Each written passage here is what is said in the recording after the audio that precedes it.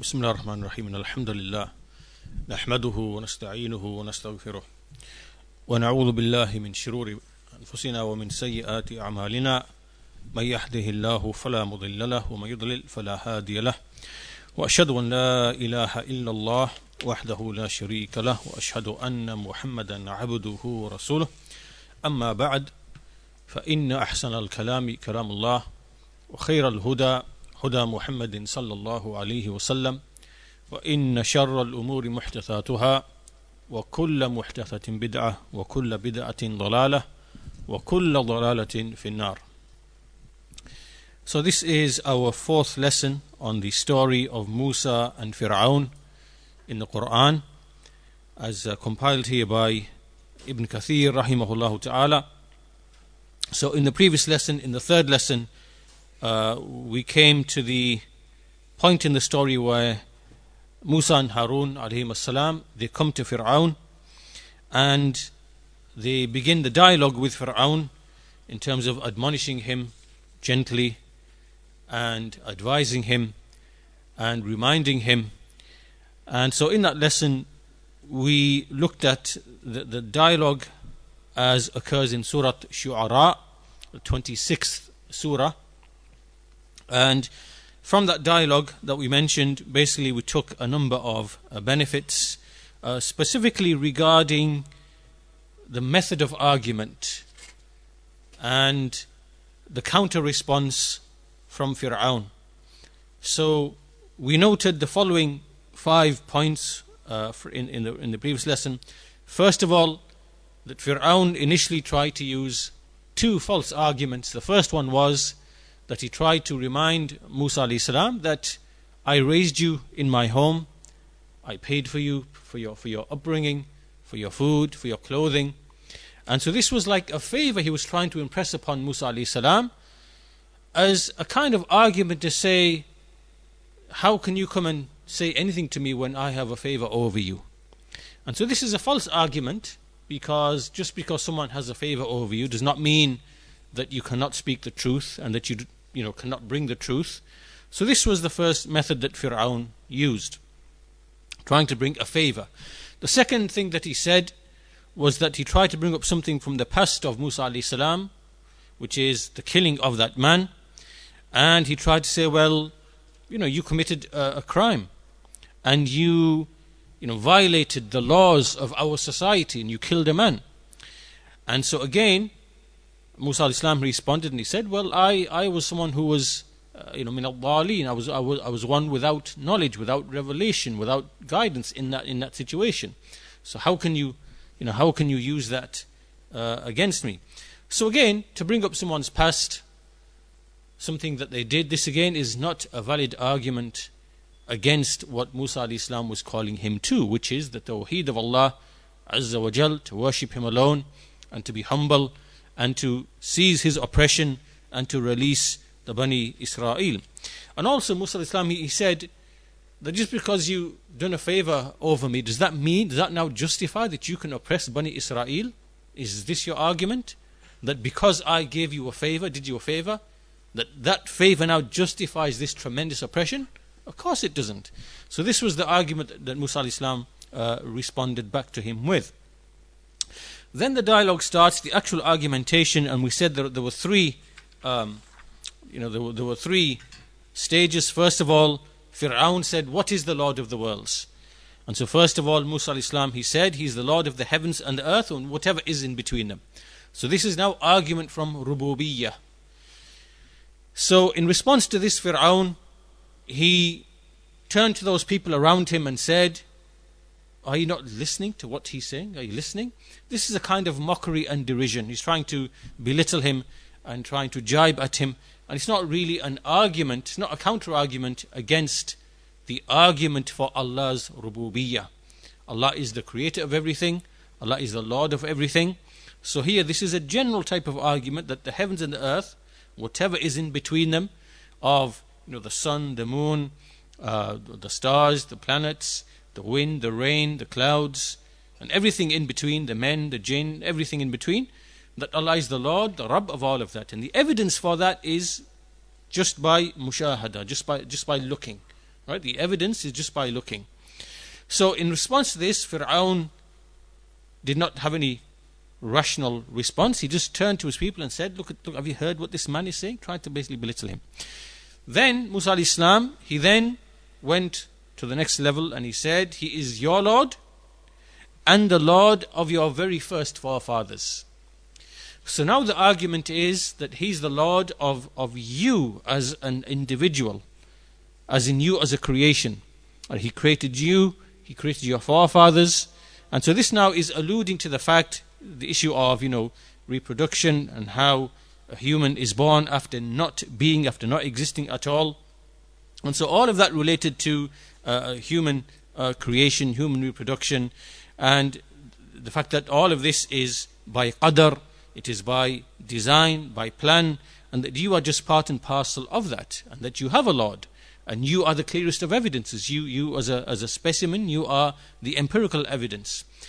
So he then turned around to the people and said, this messenger of yours who's been sent to you, he said he is majnoon, he is mad, he is possessed. So again, this is a false argument. It's not an argument. To say someone is mad, this is like you're just attacking that person. You're not addressing the actual argument. Then Musa alayhi salam, he then used the third level, which is to say he is the Lord of the East and likewise of the West, and whatever is in between them. Whatever is in between them, if you truly understand. So here we alluded that this basically is a reference to the East and the West, and the motion of the sun and the moon and the stars, and all of that together is alluded to by this particular statement. So now the direction is pointed towards what we see of these phenomena, of the alternation of the night and the day, and the rotation of the sun and the moon, and the stars and so on and so forth, that all of this is by precision.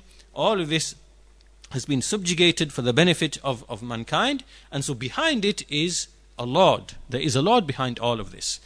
So then his response to that, unable to answer, he said that basically if you take a deity other than me, then I will put you among those who are imprisoned.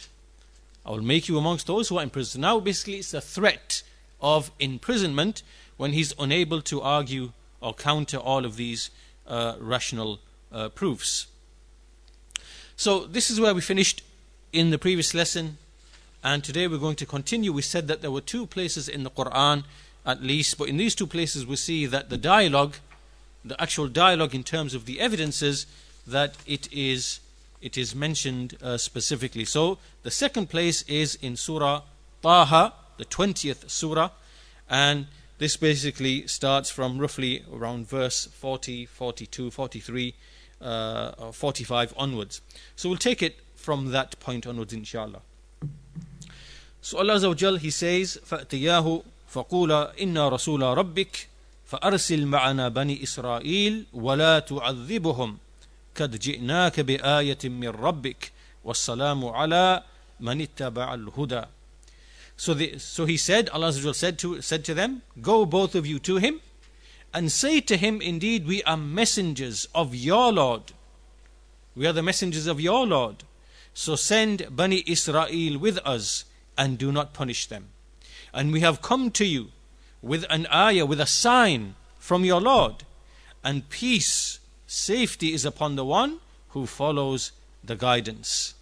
And then they said, Inna qad uhiya ilayna anna al-'adhab 'ala man kadhaba wa tawalla.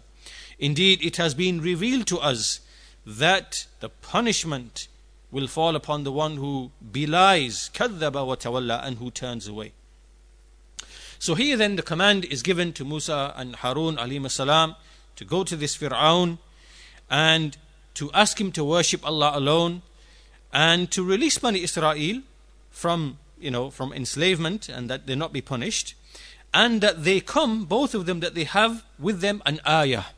They have come with an ayah that they are going to show him in due course.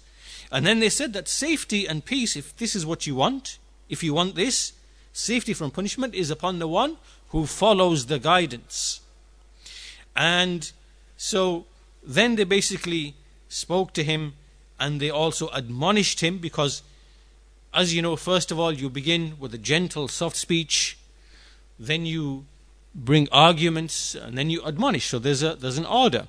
So they also admonished him, and they said to him that it has been revealed to us that punishment falls upon the one who belies, meaning who disbelieves, and who turns away, who turns his back, meaning he rejects the truth and he refuses to act upon it. Right? This is what this means.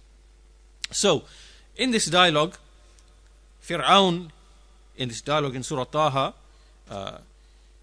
Fir'aun says, قَالَ فَمَا رَبُّكُمَا يَا مُوسَى. Fir'aun says, who is your Lord, O Musa? Who is your Lord? And Musa alayhi salam, he says, قَالَ رَبُّنَا الَّذِي أَعْطَى كُلَّ شَيْءٍ خَلْقَهُ ثُمَّ هَدَى. Our Lord is the one who gave everything its creation or its form, and then he guided it. Let me just read the whole passage and we'll come back to it piece by piece, inshallah. So then Fir'aun's response is, قَالَ فَمَا بَالُ الْقُرُونِ الْأُولَى. So he said, tell me then about all of these generations that have come before.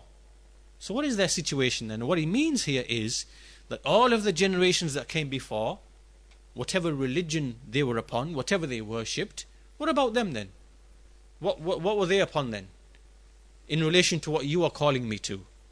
And what does it mean in terms of, what will happen to them? What's their situation then? How come you're calling me to this, and they were upon whatever they were upon of worshipping, whatever they were worshipping? So this was basically his response. So Musa alayhi salam, he says, قَالَ عِلْمُهَا عِنْدَ رَبِّي. He says, the knowledge of that is with my Lord, fi kitab, in a book. لَا يَضِلُّ رَبِّي وَلَا يَنْسَى. My Lord does not err, nor does he forget. And then after this, Musa alayhi salam then goes on to mention the arguments, the evidences for Allah's rububiyyah. So now he draws the attention of Fir'aun again to the phenomena, to the things which we physically see, that we know, which are real and true, which we experience. And this is the nature of the evidence of the prophets and messengers. They don't bring abstract, philosophical, long-winded proofs that most people are not even going to understand. Right? They bring clear empirical evidence which everybody sees, feels, experiences, and which no one can deny. So then he directs him to, he says, this is the Lord who does not forget, who does not err, who does not forget. الَّذِي جَعَلَ لَكُمُ الْأَرْضَ مَهْدًا وَسَلَكَ لَكُمْ فِيهَا سُبُلًا وَأَنزَلَ مِنَ السَّمَاءِ مَاءً فَأَخْرَجْنَا بِهِ أَزْوَاجًا مِّن نَبَاتٍ شَتَّى. He says, the one who made for you the earth a stretched out plain, and he made therein paths for you therein, in which basically you travel and so on and so forth. And he sent down from the sky water, and we brought out from it pairs of different types of vegetation and fruit. Kulu war'au an'amakum. So eat from that yourselves, and pasture, meaning make your cattle to graze from that. Inna fi dhalika la'ayatin li'uli nuha. Indeed, within that are signs for the people of intelligence. Minha khalaqnakum wa fiha nu'idukum wa minha nukhrijukum taratan ukhra. From it did we create you, and to it shall we return you, and from it shall we bring you out a second time, another time. So this now is alluding to the resurrection and reviving everyone after their death. So basically this is the argument then, the second dialogue that we see, and we want to expand a bit upon this dialogue. So first of all, we know that Fir'aun is a denier of a creator, a maker, a khaliq, a sani', and so the argument then has to be, and obviously he believes that he is the Lord and the deity among his people, and that there is no creator besides what he knows, and there is no resurrection, and so because of that he was very, very arrogant. So the argument then, that when Fir'aun said, فَمَا رَبُّكُمَا يَا مُوسَى, Who is your Lord? He said, قَالَ رَبُّنَا الَّذِي أَعْطَى كُلَّ شَيْءٍ خَلْقَهُ ثُمَّ هَدَى.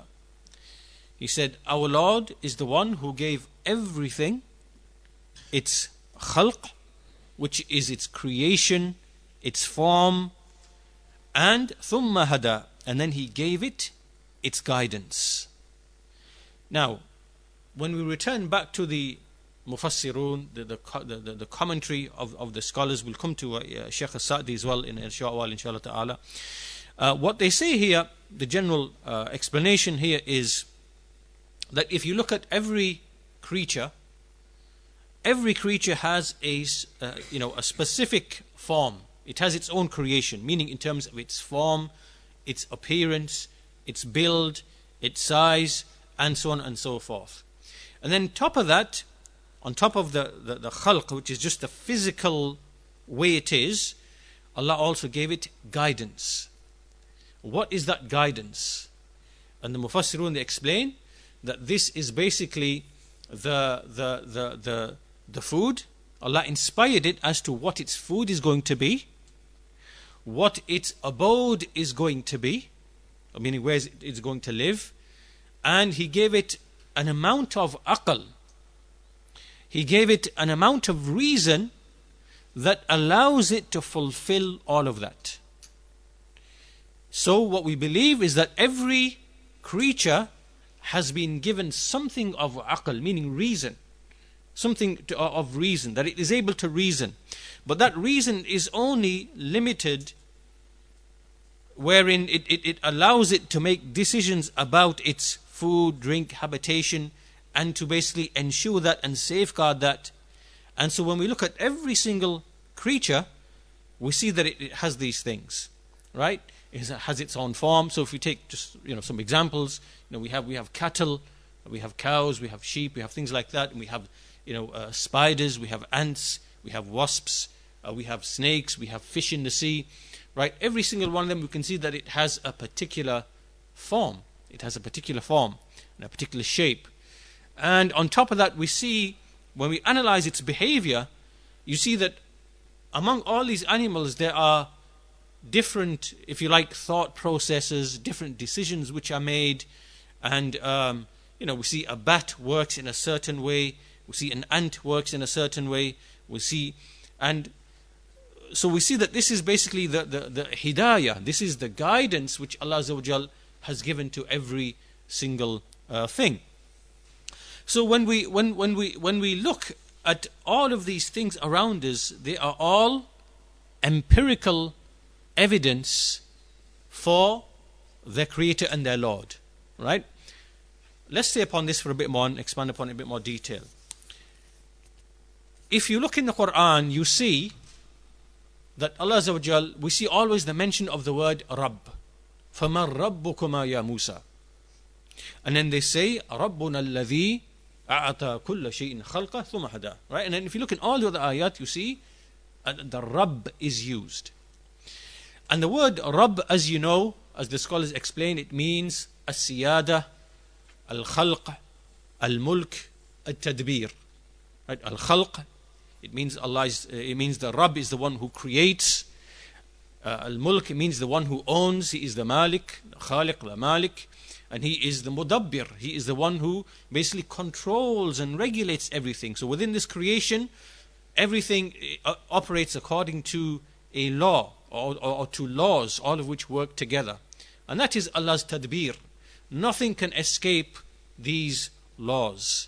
Right? So Allah is the Mudabbir. So all of this is what it means, is what is meant by Rabb. Rabb. So when we say about any specific thing, Rabbus Samawat, Allah is the Lord of the heavens, or Rabbul Mashriq, the Lord of the East, or so we see the word Rabb associated with anything and everything in Allah's creation. Then what is the connection between those two things? Well, first of all, just from the very meaning of the word Rabb, we know that thing is makhluk, it is created, and it is mamluk, meaning it is owned, and it undergoes, it is controlled or regulated in a certain way. Meaning it can't break and go outside of whatever Allah has decreed for it. Right? Me and you, we're not able to fly. We're not able to fly. Right? We can never ever fly. Right? So there's something within Allah's control and regulation of His creatures that doesn't allow me and you to fly. Unlike, for example, the birds and whatever else. Right? So Allah's tadbir of His creation, He regulates His creation, how it functions. Right? So first of all, that's the relationship between the Rabb and the Marboob. And then also when we look at each individual thing, we take each thing, we can see that there are certain elements with respect to it. First of all, it's clearly, we can see that it's created, it's makhluq, because it came to be after not being. It came to be after not being, right? You were not present 400 years ago. You didn't exist. Right? And today you exist. And 400 years from now you will not exist. You'll be perished and gone. Right? This is a proof that you are created. Right? Because you come to be and then you perish. You are created. And the same with everything else around us. What Ibn Taymiyyah says, that the evidence is that we see everything around us. We see the clouds appear then disappear. We see the rain comes and it goes. We see animals be born and die. We see the plants, they appear, they grow, the fruits come, and then they perish and they are gone. Right? This continuous cycle of life and death. This is proof that everything around us is makhluk. It's created. Right? So the first thing about anything is that it is makhluk. The second thing is that there is precision, there is itqan and ihkam in relation to everything. So whether you want to take the sun or the moon, whether you want to take a tree, whether you want to take whatever else it might be, right, you can see that there is precision in those things. Right? There's precision in the motion of the sun and the moon to specific time scales. Right? There's no fluctuation within a year. The fluctuation is about 3 or 4 seconds, 5 seconds on a year-to-year basis, the motion of the sun. Right? It's that precise. So there is precision. Then there is also takhsis, or what we call everything has been given, made like a specific way. For example, so a daffodil is a certain way and a rose is a certain way, and we can see that there's clearly choice and things are specified in the way that they are. Right? So in all of these things we see that in the Quran, Allah Azza wa Jal, He links His rububiyyah to the heavens and the earth as a whole and whatever is in between. This now is in a general sense. Or He will ascribe His rububiyyah to specific things, whether it be the sun or the moon or of people or whatever else it might be. So the argument here of Musa alayhi salam is that all of these things are clear empirical evidence of His existence. Right? They are clear empirical evidence of His existence. And to illustrate this a bit further for you, if you imagine to build upon the examples here, you see nowadays that they have technology by which they are able to build, for example, a drone that you are able to fly. And also they are able to build what mimics, if you like a bird that is able to fly. So they have, if you can find this online, you have companies that build, they build like a bird-like thing where they mimic a wing. So they manage to produce the wing, and it actually does manage to stay in the air. But then they also build a collection of them so that they operate together. Right? So in other words, imagine you've got 3 birds, these mechanical birds. They'll look like the real thing. Obviously not the real thing, but they've got wings that fly. And then they put them in a group of 6 and they all fly, so they're all flying together. And so what the controller does is he'll move one this way, and so the other birds are able to detect that motion, and then they'll move in the same way as well, just by controlling one of them. Right? So as they move forward, the whole group will move forward, and then the whole group will move back and then move to the side. right? So now if you ask yourself the question, if we just ignore, if you just look at the physical makeup, khalq of that thing, what is it? It's just, what is it? Plastic, bit of metal framing, right? But what is it that's making it do all those things? What is it? Huh? But, well, yeah, there has to be a battery in there. Yes, that's true, because it has to get power. So that's true, right? There has to be a battery. There has to be power. There has to be power in there. Somehow, something has to power the wings, mechanical wings. But what else is there? How is it doing what it's doing? What's been put in there apart from the actual physical things that make up the structure? No, that's not the design. That is the design. That's the physical design. What is there? Programming, right? So that mechanical bird has been, there's something in there that's programming it to do whatever it's doing. That programming is ilm. It's knowledge, right? It's ilm. Someone's ilm, that knowledge existed with someone outside of that item, and that knowledge, or that combined knowledge, had to be put in as a program into that mechanical bird for it to work, for it to function the way that it functions. Do you understand? Right?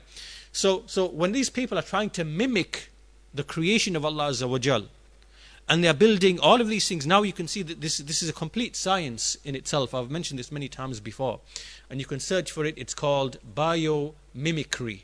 Biomimicry. All that means is trying to mimic biology, right? And there are many companies who are basically taking this idea and developing things like, what we are speaking of. You can see now that they build these like these dogs that they use in combat. It's a mechanical dog. You've probably seen it. It's able to run, and it's able to jump over things, and if you try and push it, it'll keep its balance, right? So apart from just the physical things that make up this dog, what's making it do what it's doing? What is it? The sensor, like they have sensors, they have, all of those are not conscious. They don't have consciousness, do they? They're not able to think. So what's in there that's making it behave the way it is? Huh? It's programming, it's coding, it's knowledge. Something has been put in there which originates from knowledge in someone else, which is why it's behaving and doing what it is doing, right? That's the argument here of Musa alayhi salam against Fir'aun, when he says, Rabbuna, our Lord, is the one الذي أعطى كل شيء خلقه ثم هدى. Then he gave it its guidance, right? And then the same evidence, the same proof, the same evidence we find in Surah Al-A'la. Sabbih ismi rabbika al-a'la. Glorified be your Lord, the Most High. الذي خلق فسوى. The one who created and he shaped and he fashioned. وَالَّذِي قَدَّرَ فَهَدَى. And the one who then made taqdeer and then gave guidance. This is the same thing, right? This is the meaning of qadar, taqdeer, qadar. It means to estimate, to measure. The scholars, they give an example. They say that when you have a tailor, and the tailor is going to make a garment, he measures the garment, and then he cuts the garment. All of this is taqdeer, right? This is estimation, measuring, and whatever else. So when you look at these people who are making these devices where they are mimicking nature, right? They are building like these mechanical birds, they are building drones, they are building these combat machines which are basically like dogs. They're able to jump over things and what are they doing? First of all, they are making taqdeer.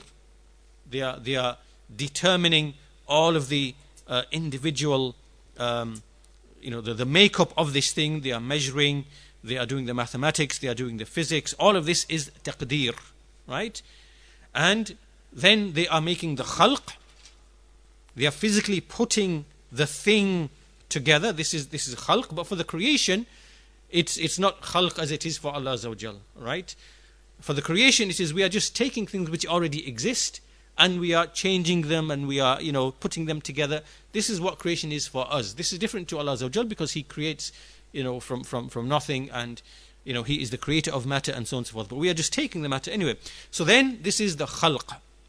Then, so this is the khalq and the taswiyah, the forming and the shaping, and then they give it its guidance. What is this guidance? It is the coding. It is the programming that they're putting in there. This is what is the guidance. If you take that programming out, what do you have?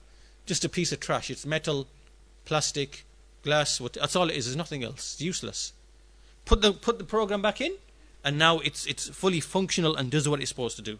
Right? Do you understand that? So if you think about it like this, what is it that's in a spider that makes it do what it does? And what is it in an ant that makes it do what it does?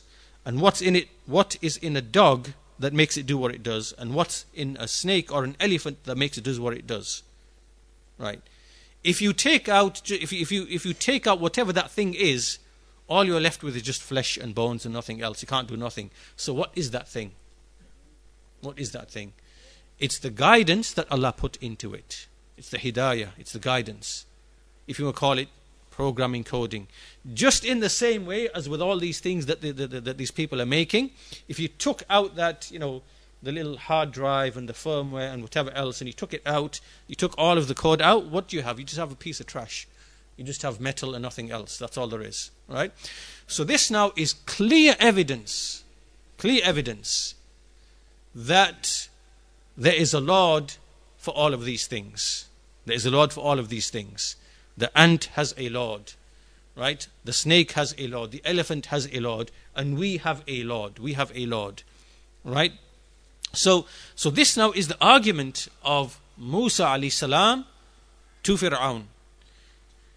And Fir'aun, obviously now the argument is clearly established. There is no counter argument against this. And the argument is clear that behind all of these things there is ilm, there is knowledge. Just like if we stick to the example of men who create things like these drones and devices, we know that they only created those things with knowledge, will, power and wisdom. Right? Knowledge, power, will and wisdom. This is how you created what you created. In the same way, in Allah's creation, what He creates, which is much superior, because Allah's creation, He's created it so that it can reproduce. Your drones can't reproduce, can't give birth to a baby drone. Right? You can't give birth to a new mechanical bird. You can't do that. So this creation is deficient. So you can't mimic Allah's creation. But in trying to mimic Allah's creation, you can see that you are using knowledge, you are using will, you are using choice, you are using power, you are using the wisdom. You have wisdom because obviously you intend certain things behind the creation of these devices. So all of this is a proof that in Allah's creation, that what we see, what appears straight away to us is there is knowledge behind this, there is wisdom behind this, there is choice behind this, there is intent behind this, there is qudra, there is power behind this. So now the evidence is undeniable that you, Fir'aun, that you have a Lord. You have a Lord. So now what is the response of Fir'aun to this argument now? So you have to understand what Musa alayhi salam is saying to Fir'aun. He's saying that this is clear evidence that you have a Lord, and it is binding upon you to worship Him alone. You have to. The evidence for Tawheed has now been established upon you. So now Fir'aun's response is to say, قَالَ فَمَا بَالُ الْقُرُونِ الْأُولَى. He says, because Fir'aun understands what he's being requested. He's been requested to worship Allah alone because the evidence has been clearly established against you. So now his argument, he's saying basically, well, tell me, what about all of these nations and these people who've perished from before? Tell me then about them. What he means by that is that so all these people who came before then, they were worshipping the stars, they were worshipping the planets, they were worshipping the sun, they were worshipping, the animals, the cattle, whatever. So what about them then? What are you telling me they were wrong? Were they upon falsehood? How come they were worshipping what they were worshipping? If they knew what you knew, they would have worshipped your Lord, but they didn't. In other words, his argument is that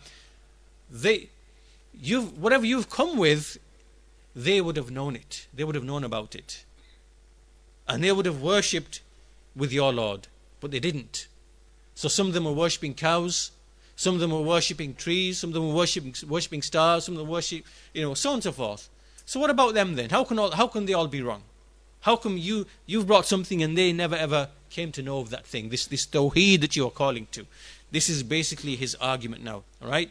So again, you can see this is now a sixth false argument. Right. In this story, we mentioned 5 false arguments of Fir'aun. This now is a 6th false argument. What is the argument? Well, are you saying everybody else is wrong? Are you saying all those other religions are false? Are you saying everything what someone worshipped besides what you are calling me to worship, that's all wrong and false? Right? So this is now, today when you speak to an atheist, and they'll say, so which God are you worshipping then? How many gods? There's thousands of gods. Which God is the right one? This is a stupid argument. Right?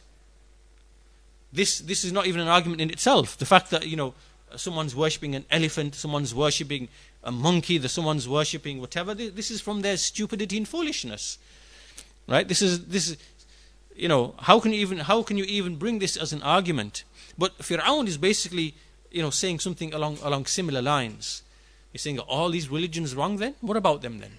So again, you can see that the argument that Musa alayhi salam brought for him to worship Allah alone, that your Lord is the Lord who created all of these things, and so you worship only him, you abandon the worship of all of the things, right? He couldn't bring an argument against that, and so his argument was going to sidetrack and to basically speak about the people who came before. So what is Musa alayhi salam's response to this non-argument? His response is to say, he said, قَالَ عِلْمُهَا عِنْدَ رَبِّي. He said this knowledge of all of those generations, that's with my Lord. My Lord knows. He knows about those nations, those people who went astray, and all of this is in a book. قَالَ عِلْمُهَا عِنْدَ رَبِّي فِي كِتَابٍ لَا يَضِلُّ رَبِّي وَلَا يَنْسَى. All of this is in a book with my Lord. My Lord, he does not err, nor does he forget. So the meaning here of what Musa is saying is that my Lord, he will judge those people. Even if they worshipped other things, they worship what they worshipped upon falsehood, then this is not a proof for you. It's not a proof for you. Just like an atheist today, he says, but the Hindu worships this, and the Jew worships this, and the Christian worships this. Well, that's not an argument for you. How is that even an argument for you? This is not even an argument for you to say the people worship different things. Now, what I'm explaining to you is that there is one Lord, one Creator, and He's all the evidence for it. And you are obliged to worship Him and be grateful for the favors that you enjoy on a daily basis. How is what someone else worships? How is that even an argument for you? It's not an argument. It's not an argument. So Musa alayhi salam is saying that all of this is in a book with my Lord, and those people, even if they worship what they worshipped, that in itself is not a refutation of what I am calling you to. It doesn't refute what I'm calling you to. And, because those people, just like you, were ignoramuses. And everything they did, it's written, recorded, and it will be brought out from the book, the book in which everything is written, and then they will be judged on that basis. So likewise, Shaykh As-Sa'di, rahimahullah, will just comment on his speech here. So again, Fir'aun says, فَمَنْ رَبُّكُمَا يَا Musa? Who is your Lord, O Musa? This is out of rejection. Who is your Lord then? And so Musa alayhi salam, he gave him the answer. Our Lord is the one who gave everything its form, meaning its creation, its form and shape. Then he guided it. So the Shaykh says that Allah Azza wa Jal created every creation with like the best form, whether it is a large body or a small body, and He gave it all of its attributes. Whatever attributes it has, Allah gave it that. Then He gave it its guidance, which means that this is the hidayah al-kamila al-mushahida, the guidance that we see in every creation, you see that every individual creation, what does it do? It goes and it seeks whatever benefits it needs for its subsistence, for it to live. And likewise, it does everything to keep away harms from itself. It is programmed, as we said, with all of these things. So every creature behaves in a different way. You can observe ants, you see they behave in a certain way. You observe spiders, they behave in a certain way. You observe elephants, they behave in a certain way. Every creature has a certain hidayah, has a certain way of behaving. And he says, حَتَّى إِنَّ اللَّهَ أَعْطَى الْحَيَوَانِ الْبَهِيمِ مِنَ الْعَقَلِ مَا يَتَمَكَّنْ بِهِ مِنْ ذَلِكَ. Until Allah has even given every like creature aql, reason, as we said before, by which it is able to do all of that. Right? This is the same as what we said, that when these people are creating these drones and these devices, within them there is intelligence. There's intelligence. In a drone, there is programmed intelligence that allows it to respond to instructions, right? So in a similar manner, all of these creations of Allah Azza wa Jal, they have hidayah, they have a certain amount of aql that is programmed into them, that allows them to behave in the way that they behave. So to reject this, to deny this fact,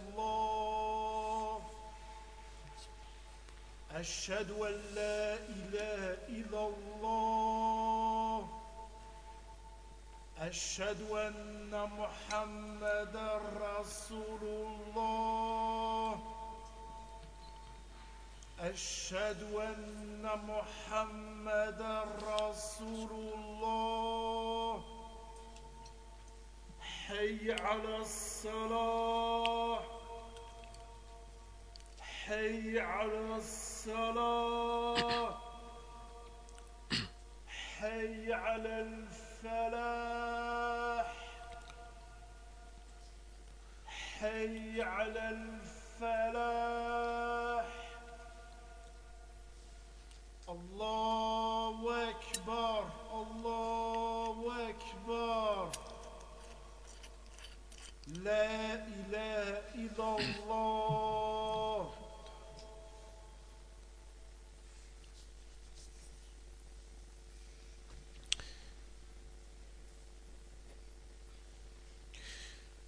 So again, this is something that is undeniable, that everything that we see, it has its form, it has its creation, suited to it, to its habitat, and it has a certain guidance, the hidayah, which consists of aql, and that basically all of this indicates the Lord of the worlds, and this is a definitive proof that cannot be argued against.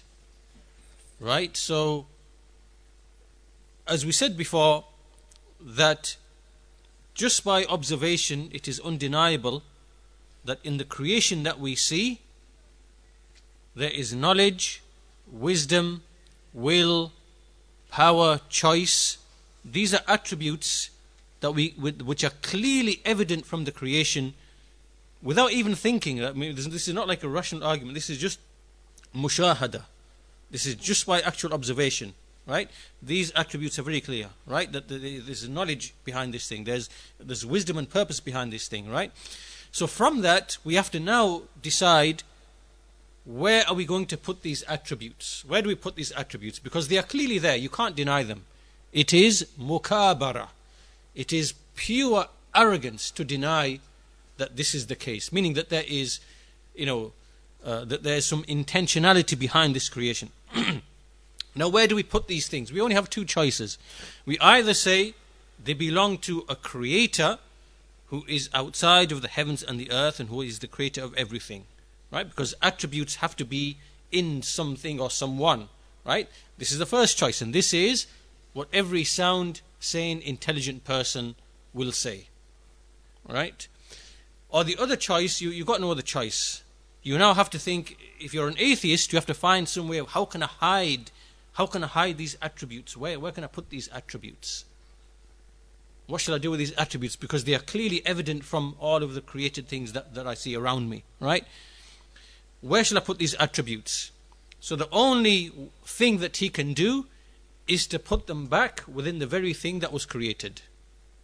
and then use deceptive language and encrypted language, right? So this is why we keep repeating this again and again and again, so that it becomes rooted in our hearts and minds, because this is a very, very big problem of atheism, and the scholars speak about it.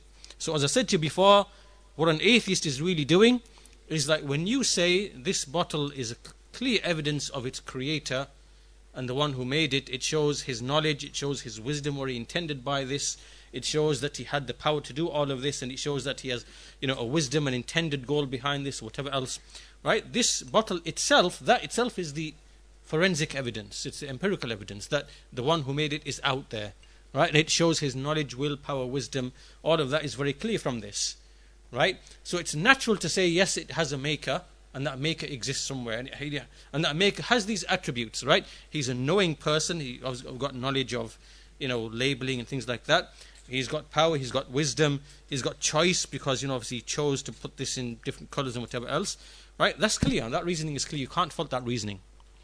So now what the atheist is doing, right? Okay, let's where can we put these attributes? Well, let's just throw them back into the bottle, right? So that the knowledge that produced this bottle is actually in the bottle itself, and the wisdom that was behind producing this bottle is actually in the bottle itself, and the will and the choice is actually in the bottle itself, right? This is where it all lies. But then they have to, because obviously this is a sign of junoon, this is a sign of madness, this is a sign of majaneen, this is the kind of thing that a child would say. So to because that's obvious, they then have to use deceptive encrypted language to make it appear that they are saying something else, right? And that is the trick that they are playing upon all of us and upon everyone else. Everything that we hear from them, the Big Bang and everything else, this is basically the trick that they're playing. But it's just that the example I've given you is a very simple example that exposes the reality of what they are doing, right? But when you come and you look at the complexity in Allah's creation, and you study the complexity in that, and then you start devising terms and language to describe all this complexity, it's a lot easier to hide what you are really saying using all of that complicated language, right? And that's what they are doing. So in this example, it's straightforward. You can see what a person would be doing. Just taking the attributes, throwing it back into the bottle, and then claiming he's saying something else, right? Which is stupidity. But that's what they're doing, because as we said, they're just using very complicated language in order to deny that there is a creator behind all of this. So Imam As-Sa'di rahimahullah, basically he expounds upon the same thing. And as for the knowledge of the people of the past in a book, then that means that Allah has recorded everything about them, and that they will be resurrected, and that they will be held to account. So moving on from this point, once this argument was presented to Fir'aun, he was unable to bring a counter argument, and Musa alayhi salam told him that all those people of the past who fell into shirk, who fell into kufr, who worshipped other things besides Allah Azza wa Jal, all of their actions, Allah has recorded them, they will be resurrected, they will be held to account, and this is not an argument for you. You've got no argument in this. And then Musa Islam, he then goes on to mention more evidences for Allah's rububiyyah. So he says, and we'll finish with this inshallah ta'ala. So then he moves on to mention some of the obvious things that we can see. He says, الَّذِي جَعَلَ لَكُمُ الْأَرْضَ مَحْدًا, the one who made the earth for you to be opened and stretched out. وَسَلَكَ لَكُمْ فِيهَا سُبُلًا, and on this earth he made for you pathways through which you can travel, like in the mountain passes, and he made it something that you're able to traverse upon it. وَأَنزَلَ مِنَ السَّمَاءِ مَاءً فَأَخْرَجْنَا بِهِ أَزْوَاجًا مِّن نَبَاتٍ شَتَّى, and likewise he sent rain from the sky, and he brought out from it pairs of different types of fruit. This is another evidence now as well. If you look at different seeds, you see the same water nourishes the same seed, but all these different seeds are producing different plants with different appearances, with different fruits, with different tastes. Yet it's all coming from a seed. You pick up the seed and you look at each seed, all of them are going to produce something different. This again, this is programming. There's information in these things that are directing them to become what they are going to become. Right? There has to be. There's no other way about it. Right? There's something within there that have been programmed and coded to what they do. So, from out of these things, Allah Azza wa Jal, He creates pairs of different types of fruits. And what we mean by pairs, we mean some are, for example, sweet, some are bitter. This is a pear now, sweet and bitter. Some are green, some are red. This now is a pear. So pears in loads of different ways, loads of different angles, from their taste, from their color, from their size, whatever else, right? So Allah Azza wa Jal, He sends down the water and He brings out all these various types of fruits. This is clear evidence that there is a creator behind them, one who has choice, one who has will, one who has knowledge. This is clear evidence. And then He says, Kulu wara'u an'amakum. He says, you eat from it and feed your animals, meaning pasture your animals from it. So all of this now is food for the animals that graze upon this vegetation. Then they become food for others, for us.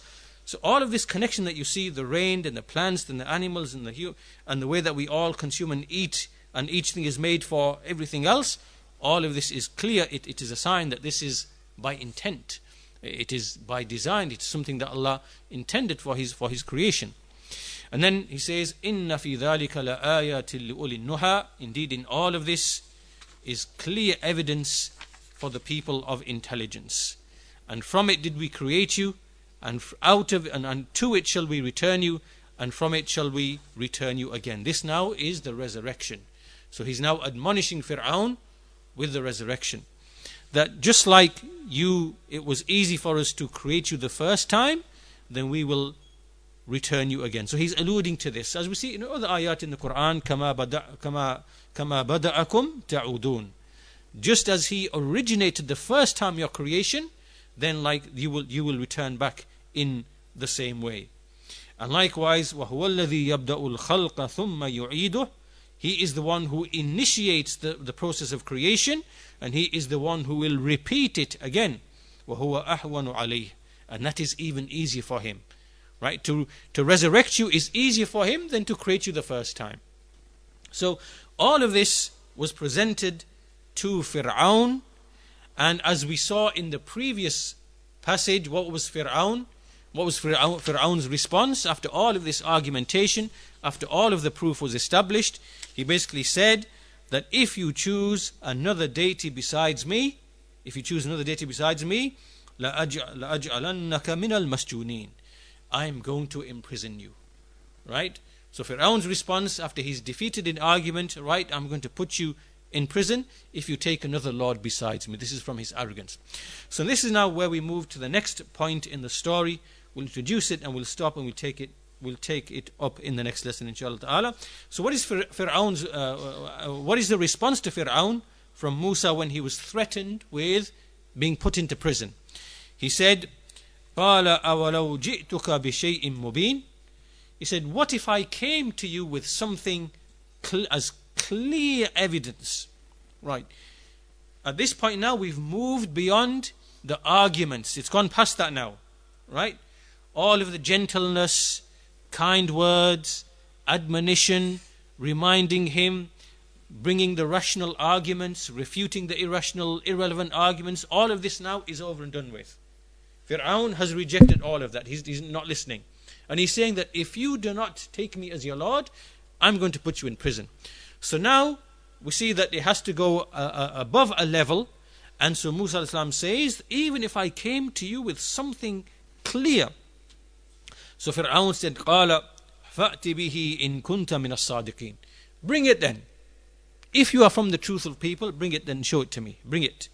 So then this is now where the signs that Musa al-Islam was shown before, this is now when he brought out those signs in front of the Fir'aun. So Allah He says, فَأَلْقَى عَصَاهُ فَإِذَا هِيَ ثَعْبَانٌ مُبِينٌ. So he threw down his staff, and then it became a clear, like a large serpent. وَنَزَعَ يَدَهُ فَإِذَا هِيَ بَيْضَاءٌ لِلنَّاظِرِينَ. And then he put his hand into his garment, and he took it out, and it became illuminated and bright, in front of all of the people. So here now we've reached the point where basically it is now we bring the miracle, the ayah, the burhan, which Allah Azza wa Jal gave to him, because nothing else has convinced him. And so we'll stop at this point, inshallah ta'ala, and we're going to take this story up, inshallah, in the next lesson, where now we come to the level of where magic and sihr, Fir'aun is going to try and counter this with magic and sihr and trickery and deception, and how he tried to combat the truth. And inshallah, in that lesson we'll also try to relate what is in that story to a lot of the magic and deception that is taking place now, where they try to bewitch our eyes with false beliefs and false ideas about the creation of Allah and so on and so forth. So we'll try to do that in the next lesson, inshallah ta'ala. With that, we'll conclude today's lesson here, and we will stop for Salatul Isha, inshallah ta'ala. Alhamdulillahi Rabbil Alameen, wa sallallahu ala nabina Muhammad wa ala alihi wa sahbihi ajma'in.